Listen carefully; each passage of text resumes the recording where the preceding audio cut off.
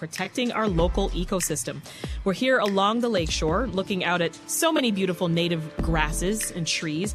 But what kind of plants restore nutrients to the soil? Which ones can we eat? And how do we make sure the plants and animals along the lakeshore stay healthy? Indigenous communities like the Potawatomi, Odawa, Chippewa, and Ojibwe, they've been studying and using local plants for generations. And conservationists rely on that valuable experience and knowledge. So joining us now to discuss is Adam Kessel, an ethnobotanist who looks for fun ways to teach Indigenous science to kids. He's also an author and a program coordinator at the Forest Preserves of Cook County. Welcome to Reset, Adam. Hi, welcome. Thank you for having me. So here we are. We're right along Lake Michigan. We'll talk about some native plant species that we can find right around here. Right.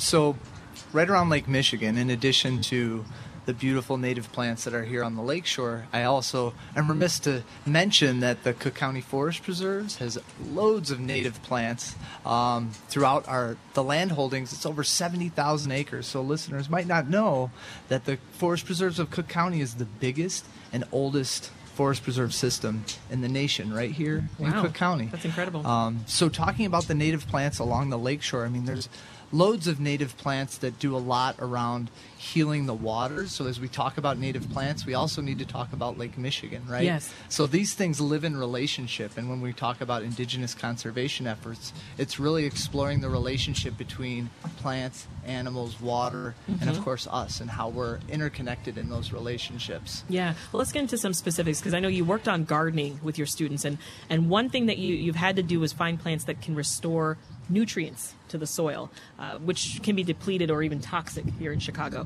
So what kind of plants did you use for that project? Right. So the process of using plants to remediate the soil, it's called phytoremediation. Okay. Right. So using plants to remove some of the toxins in the soil. That's important because as we talk about medicinal plants or edible plants, right, one of those things is that these plants are not ready for us. First, they're going to heal the soil before they're ready to heal our human community, right? So being able to be in touch with the land and be in relationship with the land and understand when is it that right time to do that work, whether it's harvesting or not harvesting, but also thinking about how are we managing the lands that are closest to us. So our backyards, our community gardens, how are we introducing native plants into those places? And there's programs like the Conservation at Home program that do that. That are offered through the forest preserves. Yeah. Let's talk briefly about foraging. What are some plants that we can eat? So the rule of thumb with foraging is you can eat anything once, right? So think about that. Okay. So really it's important to know that we need to be, it's about a school of thought and about understanding that not everything's here for us to take, right? Some really interesting plants, like in my book, I really focused on non-native species, right? The plants that are everywhere, that are in the yards, in our parkways, growing through the cracks in the sidewalk, right? An example would be like dandelion. Everybody knows dandelion, right? It kind of gets a bad rap because it's that plant that's in your front yard, and you're like, oh, my yard's full of dandelions. But really the story of that plant is what's important, right? That plant was brought here. It's not native to Americas, right? It was brought here because it was edible and it was medicinal. So with that, you got to focus on the stories of how these plants got here as a vehicle to build a relationship with this place and understand the local environment here. Yeah. Well, a lot of us are used to having a green, grassy lawn. But are there better things that we should be growing in our yards, like maybe some native plants? Absolutely. So we have a lot of green space, but when we start looking at neighborhoods, what green spaces we have might not be that big. So what are we doing with them? You can think about planting edible prairie gardens. There's lots of edible prairies. We can look at berry trees, right? Gooseberry is a great example of a native bush that yields a berry that tastes a lot like a Sour Patch Kid, I think, would be one of those references, right? That's kind of actually my sweet favorite. And sour. See, so you should check out Gooseberry. Yeah. But that's some of the excitement, right? So we're not foraging in the forest preserves, but we're looking at how we're managing the spaces that we have access to increase not only those native plants for our consumption, but then that grows our habitat, right? And these habitats then become places for plants and animals. And it really creates allows us to be climate resilient because we're planting plants that help with cleaning the soil, Yeah. providing food for wildlife, and for us. Yeah. Well, as a botanist, I'm curious what you're most worried about for our local ecosystem. So, I mean, in terms of when you're paying attention to the land, right, and we're talking about climate change, we're seeing shifting climatic zones, right? So plants move. Plants naturally move in the environment, but we're seeing, like even in southern Cook County, plants that live there are now beginning to move. And when you're living close and paying attention to these changes, these are things that would be indicators of climate change. Yeah. And things that are on our radar. Yeah, well, you know what? Speaking of climate change, let's go to a question we have from our audience here. This one's from Gary. They're asking, how has climate change impacted biodiversity in Lake Michigan? Well, I'm not an aquatic biologist, but I can speak to the fact that as we see the lake is changing, right? We've seen shifting lake levels. But what we can look at is as these things happen, what are the natural remedies for filtering the water and keeping the lake healthy, and how do we build habitat in the lake? And wetlands really have been an essential part of the health of Lake Michigan. Mm-hmm. And our Chicago River used to flow, the southern branch used to flow into a massive wetland, right? Before the Cal-Sag Canal was there, the ship and sanitary canal was there. Yeah. So reintroducing wetlands as a measure to help improve our water quality here in Chicago. I mean, our listeners, if you think about Lake Michigan as being this thing, we all have a relationship with it. Quite literally, Lake Michigan is in all of us. If we turn on our tap water and you drink that water, that's Lake Michigan water. If you're in a suburb of Chicago, chances are you're drinking Lake Michigan water. So really, our health is deeply connected to the health of that water. Yeah. Another question from the crowd. You can eat cattails, right? And use them as building materials? There's lots of uses for cattails. Early cattails can be eaten. When they get later in the growing season, not so much.